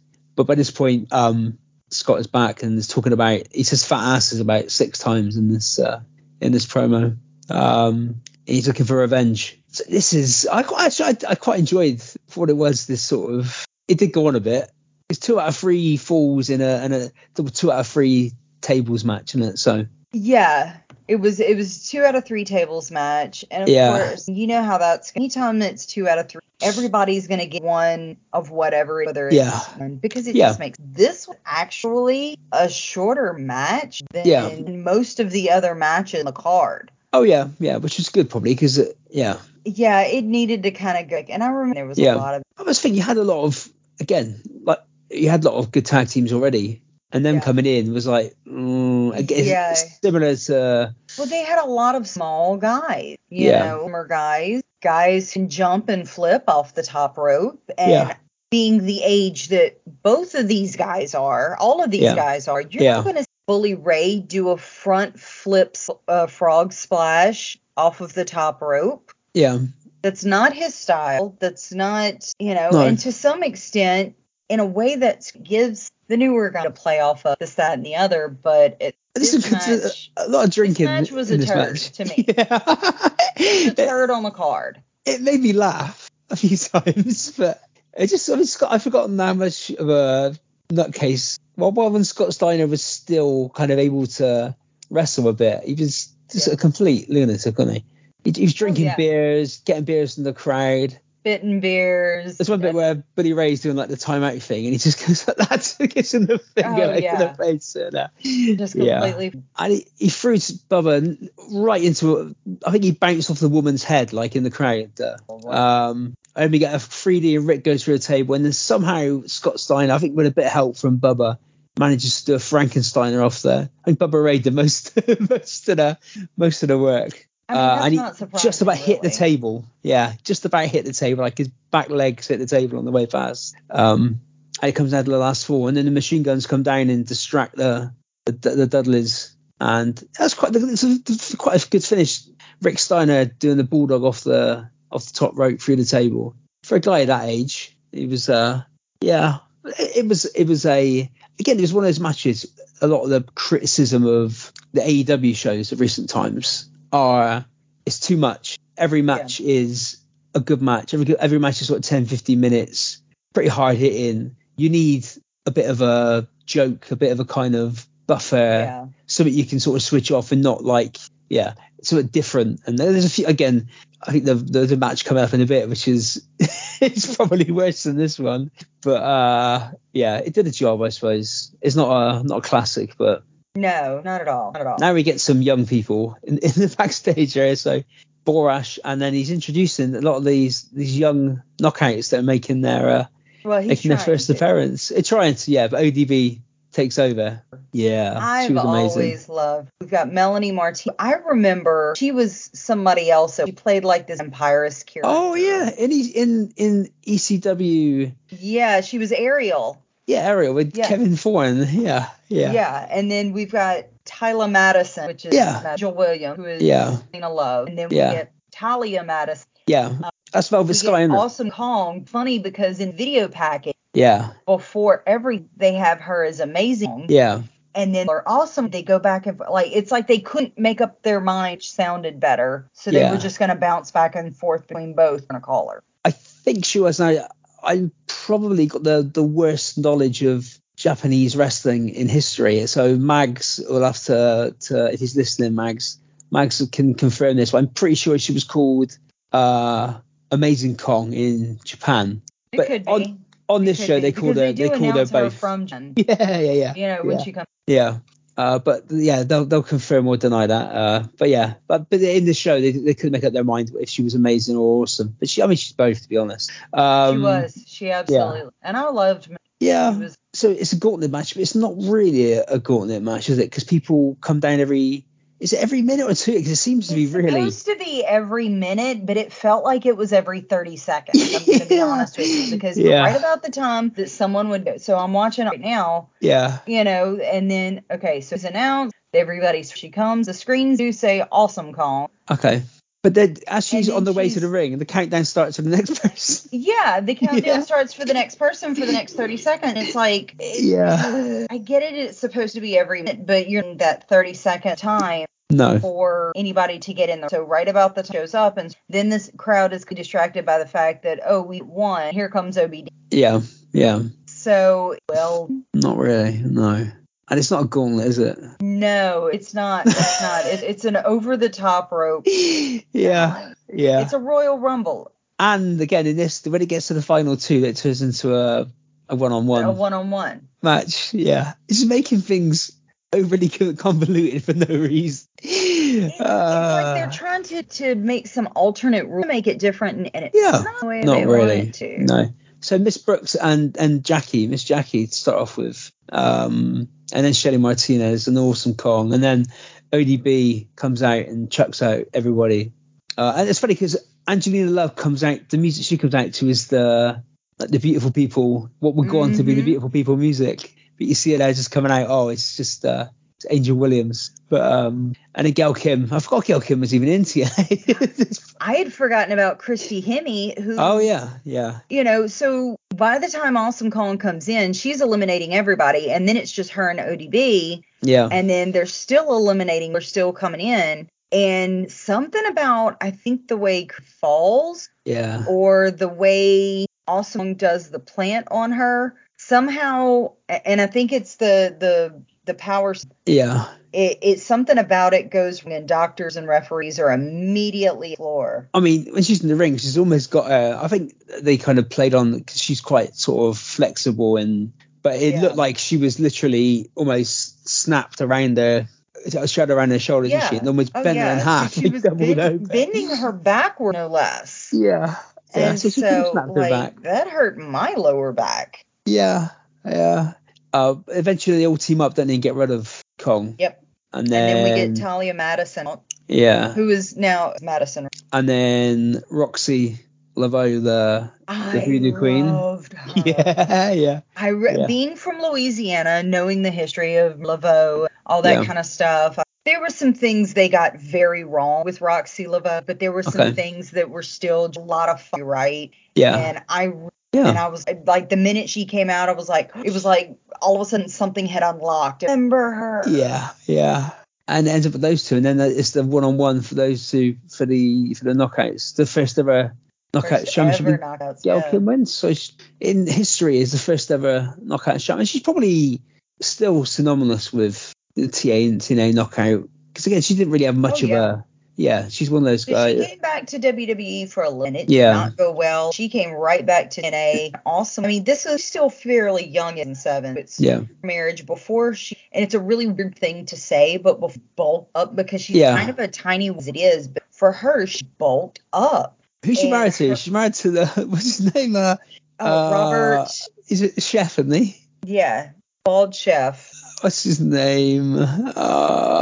It doesn't matter, does it? Well, looking at the name again. No, because it's going to bother me now. Right, okay. It's going to bother me. Robert Irvine. Okay. Robert Irvine. Right. That's Gail Kim's husband. Right. Yep. I'm sure everybody's shouting that out at home. They all knew, but... Right. Oh, no, he's not bald. For some reason, I had him in my head as bald. No, he's just got a very... Yeah, same as me. Mine's slipping a little bit. Mine's back by my shoulders. So, So yeah, Gherkin wins, and then we get Kurt and Kevin Nash backstage, and Kevin offers to go and speak to Sting to try and sort of smooth things over, because in the build up to this, Kurt Angle went and stalked Sting's son and give him a slap. Right. So Sting's upset about that, but Kurt calls Kevin Nash a pussy. Right. And takes the piss out of him, basically saying, you can't wrestle, you're beat up, yeah. And then Kevin Nash, as he's trying to get into films at this point, does some good acting, stands up and tries to look angry and throws a chair against the wall. Good acting, in brackets. Well done, Kevin. Well done. Right, now we get a promo about Christian and Joe, and I fucking love this match. Is amazing. Christian and Joe.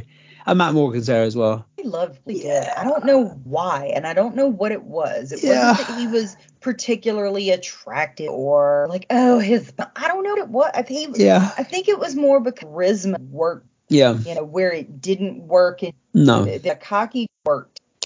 He's a politician now, isn't he? I don't know. I think he's a Republican politician. I think. Oh God. Yeah, I think he is. Off to Wikipedia. Come on. Yep. The cat's in the way, but I'm on it. Yeah, for confirmation that Matt Morgan is a Republican here. American politician, actor, and professional. His current city commissioner. Yeah. Wait for it, everybody. Wait for it. He changed his political affiliation the same month for office. Okay. Yeah. So there we are. Mayor of Long. Yeah. No. Not good. He had his. Did he have his semen shot into space, or did I make that up? I've never heard that. I'm pretty sure. Made that up. I think hang on. I think he had. I do remember the year after this recorded the third season Gladiators. Okay. I'm sure he had some bodily fluid shot into space. No, worry, I'm on Wikipedia now. So No, August 2008. He did, see? A sample of his DNA was launched into space. Yeah. See? You might look at me like I'm completely insane, but it doesn't specify it was semen. It might have been another. No. Well, it's not. If there are aliens up there, that's not what you want, is it? No, probably not. No. But he was the special outside ring for this match, and Joe is good in it, and I think Christian got a chance. Yeah. That WWE was not going to give him because different environments shine, and he shows he's able to be a singles competitor, and why he was never able to translate that properly, I just don't. I mean, he's doing it now in with TNA Impact and Ring of Honor, AEW. Yeah. And yet it's just never translated in WWE. He's got the fans behind him, but making a run for it and carrying a title just never. No, he had one good year, didn't he? When he finally won the world title, when he was feuding with Orton for about 6 months, and they seemed to be. But apart from that, he never really got a. And they said he kind of, it was one of those, a bit like the old, people talk about that sort of Kofi Kingston when he won the title. It was like he was nowhere near that, and then was champion for a year, and then immediately after losing the belt, just back to being like it never even existed. Yeah, it's so weird. Yeah, and I don't understand that about Kofi either, because Kofi had the amazing and really hold it for a while, but it was almost like the second they put it on him, take it off. Yeah. And they did it for that fan satisfaction. Yeah. And then didn't do anything with it and wondered why we were upset. And they were like, oh, they don't like him. And no, that wasn't the problem at all. Yeah. It's not that we don't like him as champion. We don't like what you're trying to basically. Yeah. I think his first feud was with Dolph Ziggler. Yeah, Dolph. No, I like Dolph, but not. I do too. To some extent. I think he made a great for his time. Oh yeah. But when Kofi was champion, again, the unlikeliness of Kofi being champion was probably doubled the unlikeliness of Ziggler being champion. So it was like it's two guys feuding over the world title who, if either the other guy wasn't involved in, if Kofi wasn't the champion, there's no way Dolph Ziggler would have been involved in the title. So it kind of, it was, but there we go. We digress. But Joe, and I loved it. Yeah, I really enjoyed this match. I went back and watched it again after I watched it the first time. Again, the stuff Joe does is absolutely fucking insane. being as stiff and as strong and powerful as he is, and then he's flying over the top rope and going all over the place. Greatest of ease. Oh yeah, man. yeah. Like that's the one thing that always Joe. He was of our generation to really show that. Big guys like whether it was Vader or there wasn't a flipping big guy, but Joe was like, nah, I can flip. Watch, I can flip. And then you were like, can he though? And then he does it, and you're like freaked out because it's like, holy shit, how's this guy Earth? This guy should do this. It's nuts. And I quite like the dynamic of the commentators. It's like two face commentators, isn't it? And they're both really enthusiastic and like really behind like in this match, like when Joe kicks out after like them pretty, they go, yeah. It's like he kicks out. Everybody was so very behind Joe. Like, don't get me wrong. Joe wasn't come to face this match. No. But he wasn't like the lines was. I remember Christian excited. Yeah. But Joe, it's hard to be faced. Joe always kind of comes off Steve Austin. Yeah. And that's what works best for Joe. So you almost And so it's wild when you can face just as excited. Yeah. But I was for Don West to face, honestly. I was quite like Don West in that. I've seen that video so many times of when he turns heel on Mike Tenay, calls him an ass kisser and I always enjoyed him as a commentary pair. It's one of those things. I think if I was watching Impact every week, I get quite fed up. I get fed up with that quite quickly, to be honest. But a pay-per-view every now and again, it's like, you quite enjoy it. But so we get AJ and Tomka come out and try and get involved with Matt Morgan, kind of fights them off. It looks like, because obviously Christian coming into this had not been, his big thing was he'd not been pinned or made to submit in any matches. So this was his first sort of clean defeat. But he taps out to clean the clutch and Joe wins. It's not really for anything, this match, just for. But I mean, fucking a great match, really good match. Really, I love again Joe Factor. Yeah. Freshly out of WWE. Yeah. It was a nice match. I don't think it did a heck of a lot, but it was a good match. And again, this is so different from anything. You think back to 2007 WWE. I mean, this is miles in a different world to that. We're almost at the end of the backstage segments, almost. So Kenny and Borash are looking for Sting, and Sting's in his like black darkened lair in the back of the where he hangs out. And Nash tries to appeal to his better nature, but Sting tells him to get lost, basically. Yep. And Nash is like, if Kurt Angle loses, I lose. I got nothing else left. I lose everything. And Sting's like, well, tough. To suck. Right. Pretty much. Now this is a Monsters Ball match. Usually I really like Monsters Ball. Yeah. Like, if you've ever heard me on other shows, love me, like, bring on the table and the lights, bring on destruction of blood. Mm-hmm. But this was, I mean, okay, you've got Abyss, who is wonderful. I love Abyss. He's a great personality. You've got Raven, and Rhino, and then you've got Black, which is gold dust with a color. Yeah. And it's, oh God, it's absolutely and a horrible. rat, Misty. Hated it. Yeah, I love Dustin Rhodes, and I always make me feel sad watching this. This was not it. Like, the most interesting part about the thing was the fact that Raven brought down a literal shopping cart. Yeah, and he went through it as well, didn't he? Through the shopping cart. He went through it from the back end, just like you were parking it, and another one was parking behind it. Like, that was the best part of the whole match. I'm not sure what. I could care less about the thumbtacks, putting the glass on the thumbtack. Rhino people off a table, not going to go through the table, and I'm going to just, all of that. It wasn't terrible. It's Abyss's match, so it wasn't me that Abyss was, I believe it's called the Black Hole. Mm-hmm. But the whole point of it is to watch. There's not a lot of story. No. Granted, I get it, but the whole match was set up. Let Abyss do a black hole glass. Use that for that very heavily, but glass and. Yeah. I didn't get the bit where somebody, I think Black Rain had the trash can put up against his balls, and then Rhino got a golf club out and smacked the trash can with the golf club. I don't know if that would. I will admit. Yeah. I'm not sure if that would that hurt. I don't know, because if the trash can's there, yeah, you're hitting something which is, unless you're like literally ramming the. I don't know if that would. I mean, like the vibrations. I don't know. No, I mean, and luckily I've never had that happen. I don't have the proper equipment to help give you that answer. No, so. No, and I haven't got a golf club, so. No, me neither. I don't. No, nor do I. No. If I did have that, that'd be the first thing I would do. Though, would be to hit a trash can in someone's bollocks. To see. Yeah. Just to see. Yeah, but Abyss wins. Yeah, not everybody blade. So I don't know how Black Rain bladed, but he was bleeding at some point.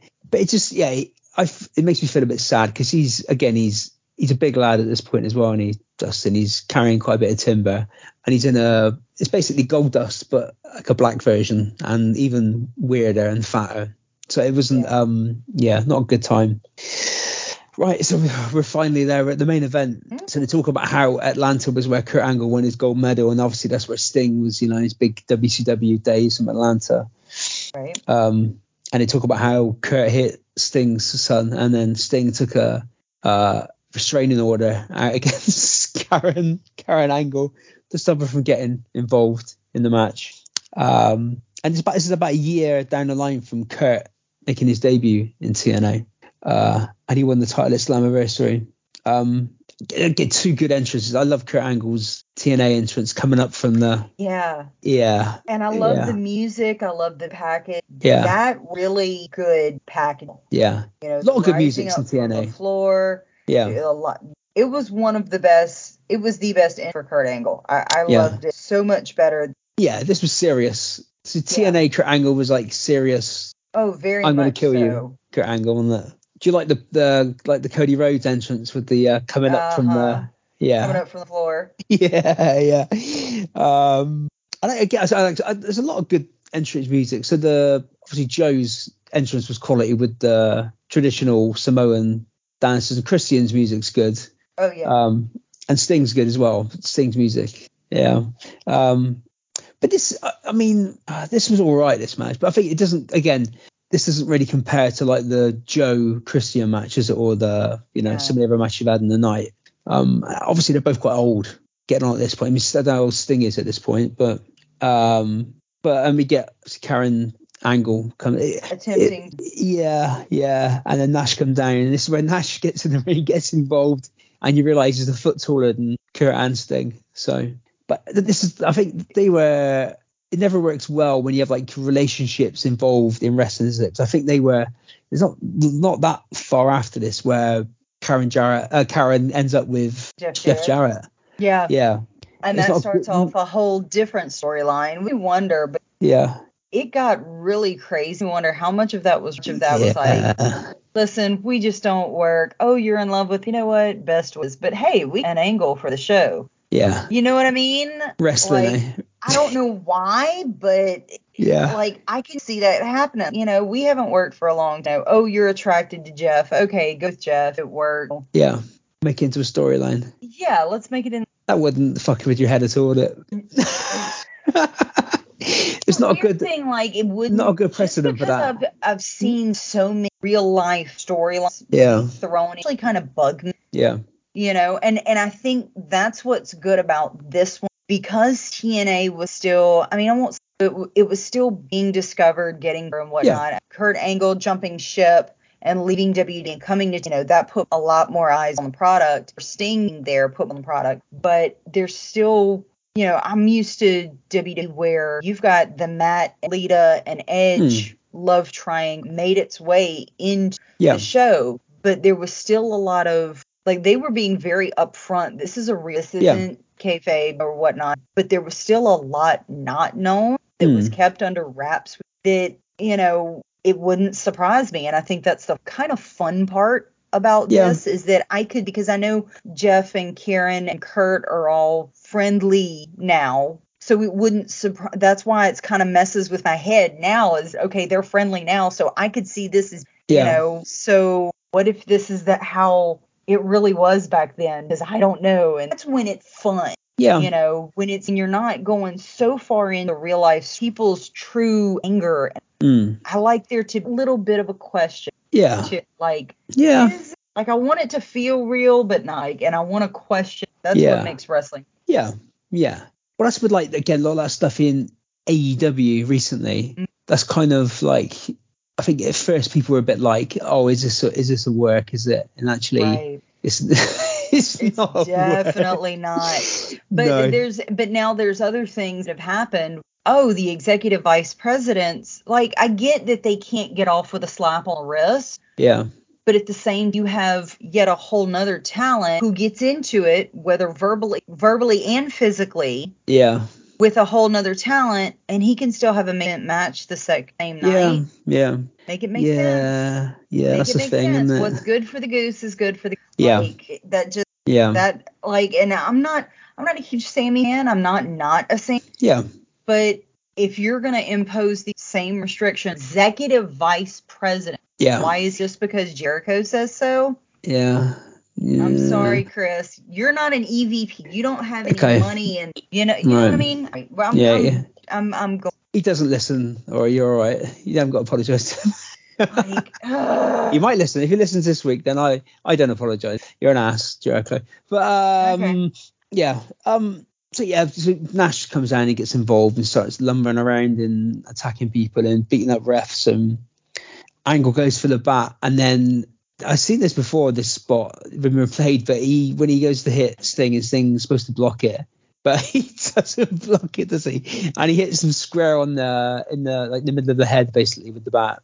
It was really weird. It looked like Sting. Yeah, I think it was. And I think, kind of fast forward. Yeah. Because I want to rewatch it, because he goes to swing. Yeah. And it's like he's supposed to catch it, doesn't quite. No, and he takes it in the face. But he doesn't sell it, though. He just kind of stands there and laughs like he has caught it. But when you actually see it, it's gone through his hands, basically, and just cracked him in the middle of the head. From what I remember from my first watch through, they filmed that angle really well, because you don't really so much. Yeah. He doesn't really catch it. Here we go.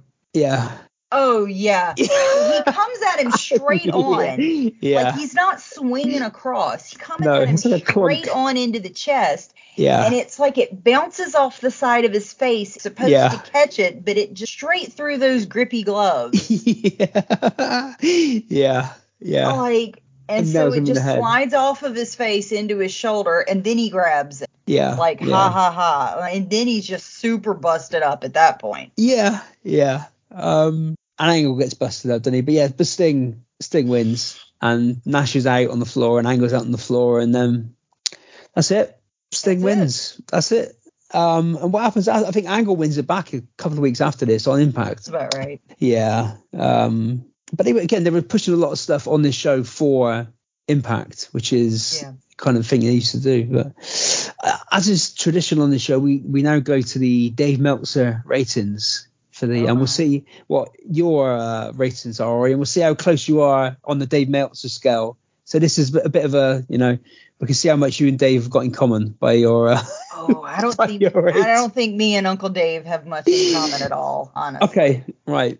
So the first match then, the Ultimate X match. What would you give that out of 5 stars? 5? Mm-hmm. At least 4.2. Okay. That was a great match. I don't think it's fully a 5-star match. Okay. But on the low side of 4, potentially. Okay. Well, Dave's given that 3 3/4. Okay. So not far off. The Reverse Battle Royal. I'm surprised by this 2.5. 2 1/4. Really? Yeah. The only reason I gave it that other quarter was a nostalgia factor, to be perfectly honest. So Dave has the unique perspective that he's seeing. This is based off him seeing it live in October 2007. And now mine will probably be 1/4 to 1/2 star more, just for nostalgia. Yeah. The tag title match, 3 1/4. Gave that. Wow. That's strong. That is strong for that match. It's a little strong. It's a little strong, Dave. The X Division match. Lethal and Daniels. Oh yeah, 4.5. 3.5. Oh. So that only I could compromise with him. They only got 1/2 a star more than the tag title match, which is cool. Yeah. the Steiners versus the Dudleys, 3/4 of a star. I was trying to give him a little bit of... No. That's a lie. Sorry, a star and 3/4. Star and 3/4. So. Okay. Yeah. The knockouts gauntlet, which it wasn't a gauntlet, but I'm gonna give that one 2. Yeah, it really wasn't great, but at the same time, it was really the beginning of the knockouts division. Yeah. It wasn't anywhere near where the knockouts end up, and so it was serviceable for what it was. It got a belt out there. It got a belt on Gil Kim. Joe versus Christian. 4 1/4. 4. See, maybe I should take Meltzer's place. Maybe. I mean, that's fair enough. Yeah. Look, maybe that little quarter is just a nostalgia thing. Is seeing these. True. That's true. Monsters Ball match. Exactly right. Bang on. Boom, Dave, I'm coming for you. I'm coming for your job, Dave. And then the main event. 2.5. 3 3/4. That is. I think that's a bit strong, to be honest. Yeah. That's definitely a bit strong. That is the same as I could agree with 2 3/4 or 3, but not 3 too much. He gave that more than the X Division match. Yeah. So. But that's all the flippy shit, and we know Uncle Dave did. No. Yeah, that's strong for that world title match. I think so too. Yeah. Because it was really long and it kind of drug. Like, I had it sped up to 2 times speed and it drug. Like, I'd knock a point off for Kevin Nash's grey hair, to be honest. And he's got like white trainers on as well. Yeah, he's in a dress shirt and dress slacks. And tennis shoes, trainers. I remember this era of Kevin Nash. I was like, why is homeboy in work clothes and workout shoes? Yeah, he was supposed to be like a counselor, wasn't he? Like, he was supposed to be more like a mentor and all this other stuff. But I'm sorry, dress clothes, workout shoes just never looks. It looks like your dad tried to dress up to go out to a nice restaurant, but his dress shoes didn't fit anymore, or they got chewed up by the dog. So he just cleaned up his trainers and felt like that would be fine. Yeah. But in reality, he could go mow the yard or weed in the next moment. Yeah. Like, it's really bad dad attire. Yeah. And again, it stood out more because the fact he was twice the size of everybody else in the ring. It's this big giant old man in the ring trying to. And his trainer. Like, he actually looked a bit like when he was in Oz, when he was Oz in WCW, and he was actually in the costume of Oz with he didn't look too dissimilar to the actual the costume he wore in that in real life. But that's Kevin Nash. That's TNA 2007. That's Bound for Glory 2007. There we go. There we have it. There we go. So in a minute we'll get you to pick the song we're gonna finish tonight. But I'd like to thank everybody for listening, for joining the show, and for downloading, supporting. You know that. But by the time we get to this point in the show, I'm too tired to do it. I should do all this stuff at the beginning because I'm knackered now. But yeah, thank you very much, guys. We really appreciate the support. Next week, Ben talking about Taboo Tuesday 2004, so another bit of a different time period. I think that features Randy Orton and Ric Flair in a cage match. I think Jericho versus Shelton Benjamin. I think it's Shawn Michaels, Benoit, Edge, and Triple H in a match. I think I might be making this up, but that's what we've got to look forward to next week. Ori, thank you very much, mate, for coming on the show. It's been a pleasure actually getting a chance to finally talk to you and anytime talk about Kevin Nash's shorts and where can people find you, Ori? You can find me on Twitter, TikTok, Instagram at Ori the Draw. Yeah, you're one of the very few people I follow on TikTok. Over on TikTok, and it's terrible because for a while there I was posting quite a bit and I've really kind of slacked off. We've had a lot going. Yeah. My husband had surgery on his arm last week. It's all been a hot mess, and so there's been a lot going. But I've gotten to the point where I'm on Twitch 3 days of the time, usually Sundays, Saturdays, Tuesdays. We are recording on Saturday, and I'm tired. It's been great. And so I'm going to take tonight off. I'm going to go eat pizza and just chill, maybe watch some Grey's Anatomy. Might even get caught up on, who knows. Oh, it's a pay-per-view tonight as well. Yeah, you're right. It's Extreme Rules. So who knows? I may get wild and crazy and watch that. So, but I'm that's where you can find me. Most of the time is going to be on Twitch. Playing games, currently playing Overwatch 2 and Valorant. Have played some other games, but typically Tuesday evening, Central Standard Time, and Saturdays and Sundays. There, hang on. And I've got lots of fun wrestling redemptions. I've got Judas. Yeah. I've got the Jungle Boy song. I've got most of it. And so those are for either channel points or bits. I've got Kenny Omega's Goodbye and Goodnight Japan. It's Kenny Omega. I've got it. Yeah. And so... yeah, it's a lot of fun. We have a lot of fun, and it's great.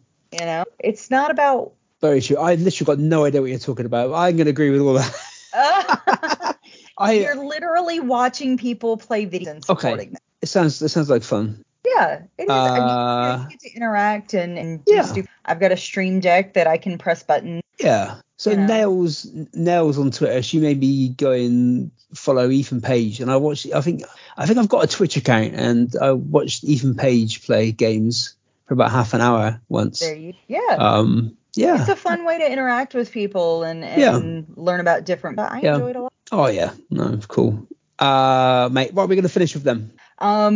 I am super in love with a bass singer. Okay. There's a Twitter about Rhea Ripley, and their lead singer, Motionless, actually just did Rhea Ripley's new theme. And so that's what I think we should finish on, because I love that. Yeah. I love that. Sounds like a good show. Yeah. Yeah, cool. It's really good. Really good. They did a great job with it. Yeah. Yeah, I love Rhea Ripley. She's cool and shit as well. Oh, I love her. Yeah. She'd beat me up, though, quite severely. She could beat me up, and I would say thank you. Like, I would just let it happen. Yeah. I'm not going to comment at this point, because I'll probably get into trouble with various people. Yeah. You know, I think everybody knows. Right. Okay. Oh, yeah. Cool. Yeah. Right, guys, that's enough. That's before I get into a lot of trouble. We're going to finish this. Yeah. My wife's gone to bed, so it's fine. Right. Love you guys. We'll finish off with Motionless in White's Rhea Ripley theme, and we shall see you next week. Thank you again, Ori. You're welcome. Bye. Cheers, guys. Take care. Love you loads. Bye. This is my brutality!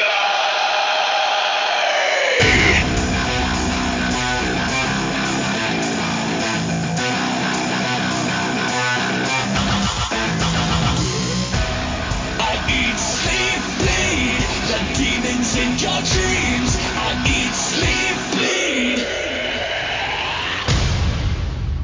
Look at my eyes, the things that life. Look at my eyes, this is do or die. Look at my eyes, the things that life.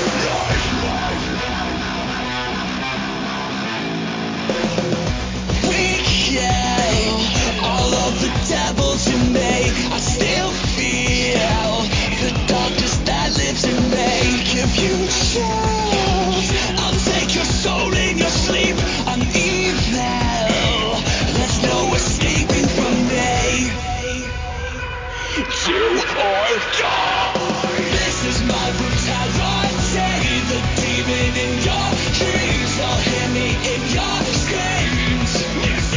I am the deadly disease. I'll put that soul to sleep. I'll leave you 6 feet deep. Brutality. Look at my eyes, the things that life. Look at my eyes, it's a do or die.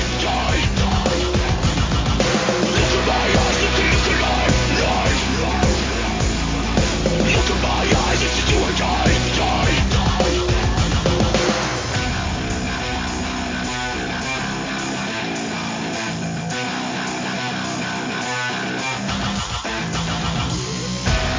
I eat, sleep, bleed. The demons in your dreams,